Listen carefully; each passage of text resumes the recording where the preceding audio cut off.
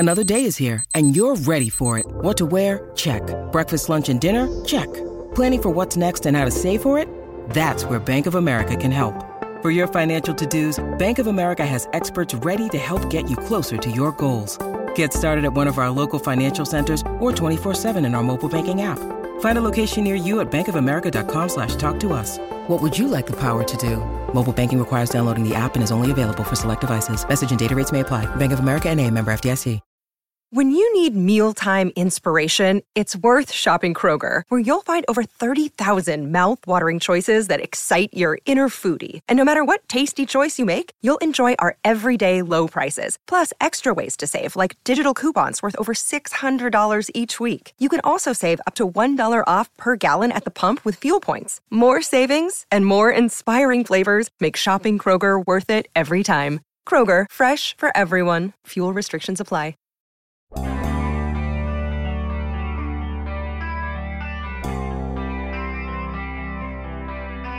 Why didn't your favorite football team even try to bring back one of your favorite football players? Good morning to you. Good Monday morning. I'm Dan Kovacevic of DK Pittsburgh Sports. This is Daily Shot of Steelers. It comes your way bright and early every weekday. If you're into hockey and or baseball, I also offer up daily shots of Penguins and Pirates, where you found this. It probably got lost way more than it normally would have that Juju left the Steelers while they were signing their next number one quarterback and seemingly the rest of the entire free agency class.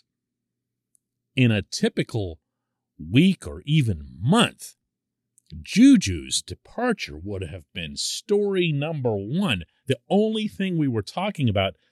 And all through last week, it just felt like something that you'd put inside parentheses. So let's do that today. Let's go at the Juju thing, because I'll tell you this right now. The one thing that's crystal clear is that some combination of Mike Tomlin, Kevin Colbert, and Art Rooney did not want this player back. How do I know that? Okay, well, I can get into stuff that I heard, secondhand, thirdhand, but I don't have to. Listen to this. The amount that was reported that Juju signed for was $10.75 million. That was his one-year deal. And that sounded like it would have been a raise over what the Steelers paid him last year, and that was $8 million. So it sounded like, all right, well, Juju did a little bit better, especially considering he didn't play most of the season. But yesterday, a report emerges that these were the actual terms of Juju's deal that were not made public right off the bat. It has a base value of $3.25 million. Of that, $2.49 million is fully guaranteed at the signing. And that's less than a third of what he made in Pittsburgh last year. Now, there are incentives in the contract that would allow Juju to make as much as an additional $7.5 million. $2 million of that figure requires the Chiefs getting to the AFC Championship game. Most of the rest of the incentives are going to be in the form of participation, meaning he's got to play X number of games. That's all you need to know about what the Juju market was. It was close to non-existent. There was virtually nobody pursuing this player on an open market in which they don't even have to give up a draft pick or anything in a trade return. You can just walk right up to the player, hand him an appropriate amount of money, and He's yours. And that didn't happen. Why was that? What actually happened? I believe I have that answer. This portion of Daily Shot of Steelers is brought to you by Point Park University. Choose from nearly 100 career-focused programs leading to bachelor's, master's, and doctoral degrees. Choose when and how you'd prefer to do that studying, whether it's at Point Park's gorgeous downtown Pittsburgh campus, whether it's online, maybe a flexible hybrid format would work best for you. Find out more about all of this at pointpark.edu. Why did the Steelers not want Juju back? And there can't be any question right now that they didn't.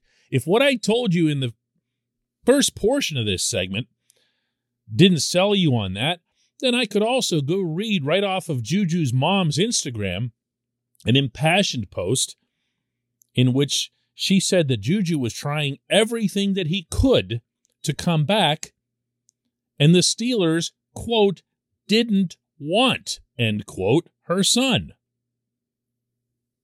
I mean, what's she going to do going onto social media and lying about that, especially when all of the facts around it support it? But why? Why did it happen? Well, to my understanding, there are two reasons. One of them, to repeat, is obvious. He didn't play enough. As Tomlin loves to say to his players, especially the younger ones, the best ability is availability. You need to be on the field. If you're not on the field, you're not really doing the Pittsburgh Steelers any good. Now, that can be cruel. That can be unfair. In most cases, it is. But it's the coach's way of getting players to try to at least minimize the risk that's involved by being in the best possible shape. No one's questioning Juju's conditioning or anything like that. I'm not equipped to do anything of the sort. But he didn't play. He didn't play.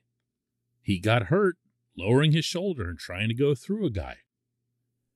Nothing wrong with that, but he didn't play.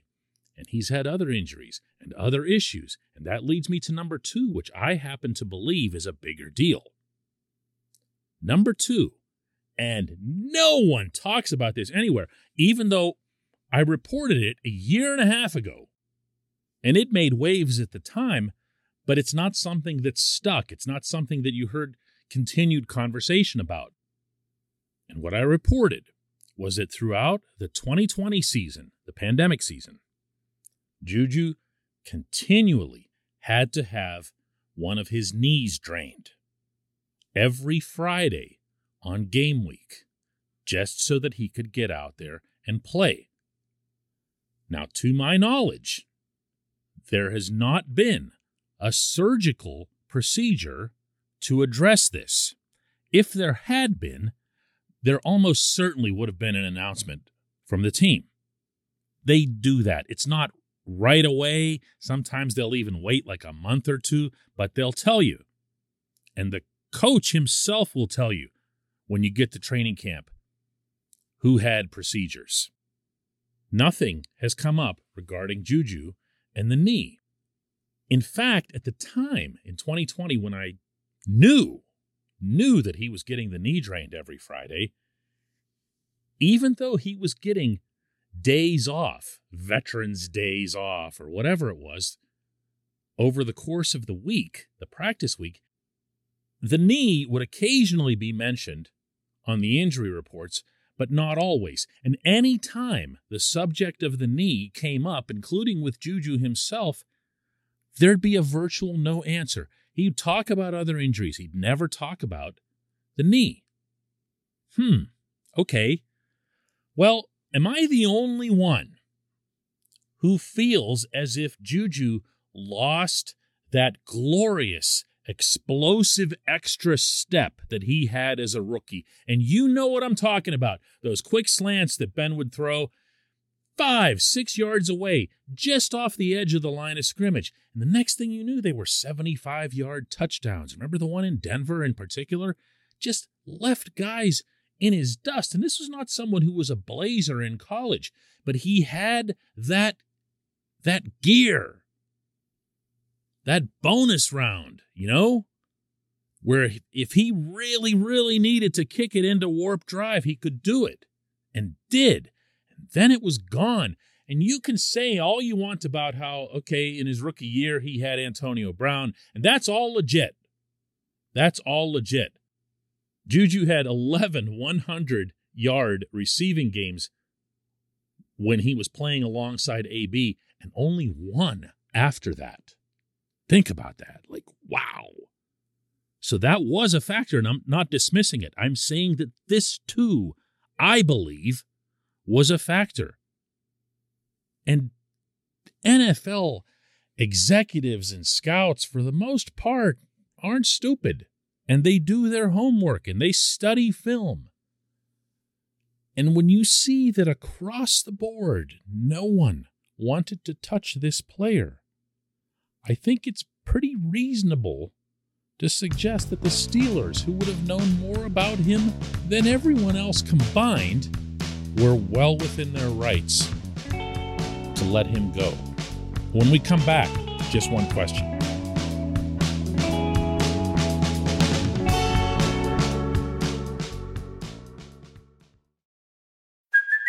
Hey, it's Kaylee Cuoco for Priceline. Ready to go to your happy place for a happy price? Well, why didn't you say so? Just download the Priceline app right now and save up to 60% on hotels. So whether it's Cousin Kevin's Kazoo Concert in Kansas City, go Kevin, or Becky's Bachelorette Bash in Bermuda, you never have to miss a trip ever again. So download the Priceline app today. Your savings are waiting.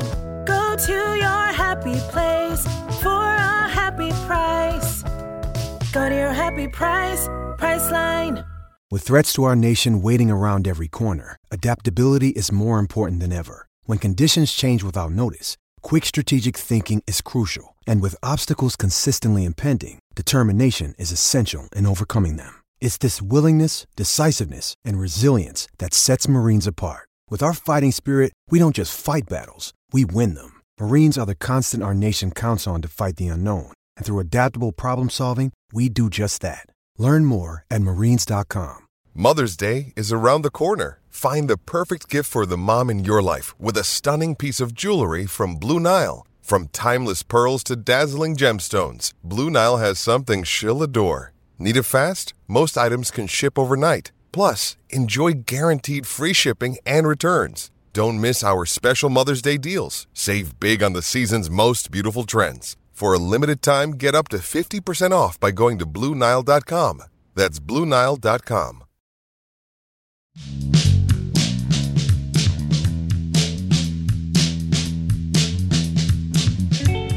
Welcome back. It's time for Just One Question, and that's brought to you always on this program by the personal injury law firm of Luxembourg, Garbett, Kelly, and George. LGKG. They represent people who are hurt in car accidents, who need assistance with workers' comp and medical malpractice claims.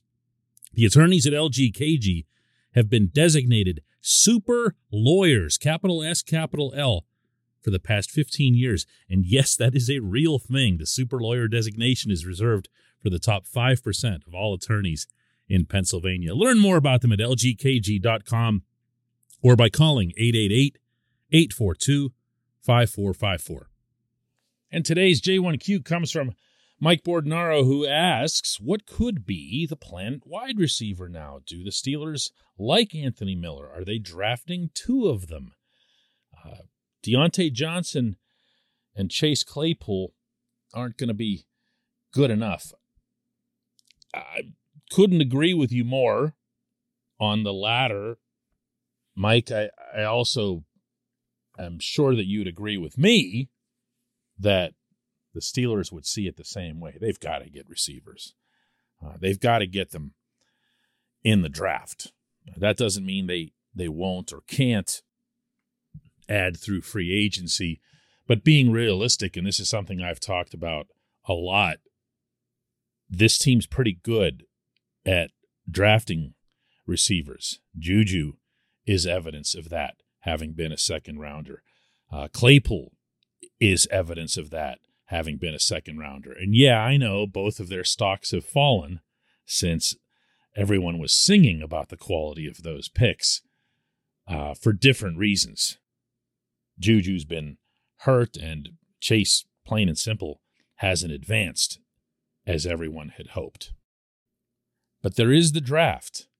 And one of the main focuses that I have anytime any of the Steelers brass speaks before the draft is listen to how they feel about the positional weight of the class. Because they'll actually tell you that. They'll tell you if, for example, they don't see a lot of interior offensive linemen. So you kind of put in the back of your head, well, doesn't mean they won't take one.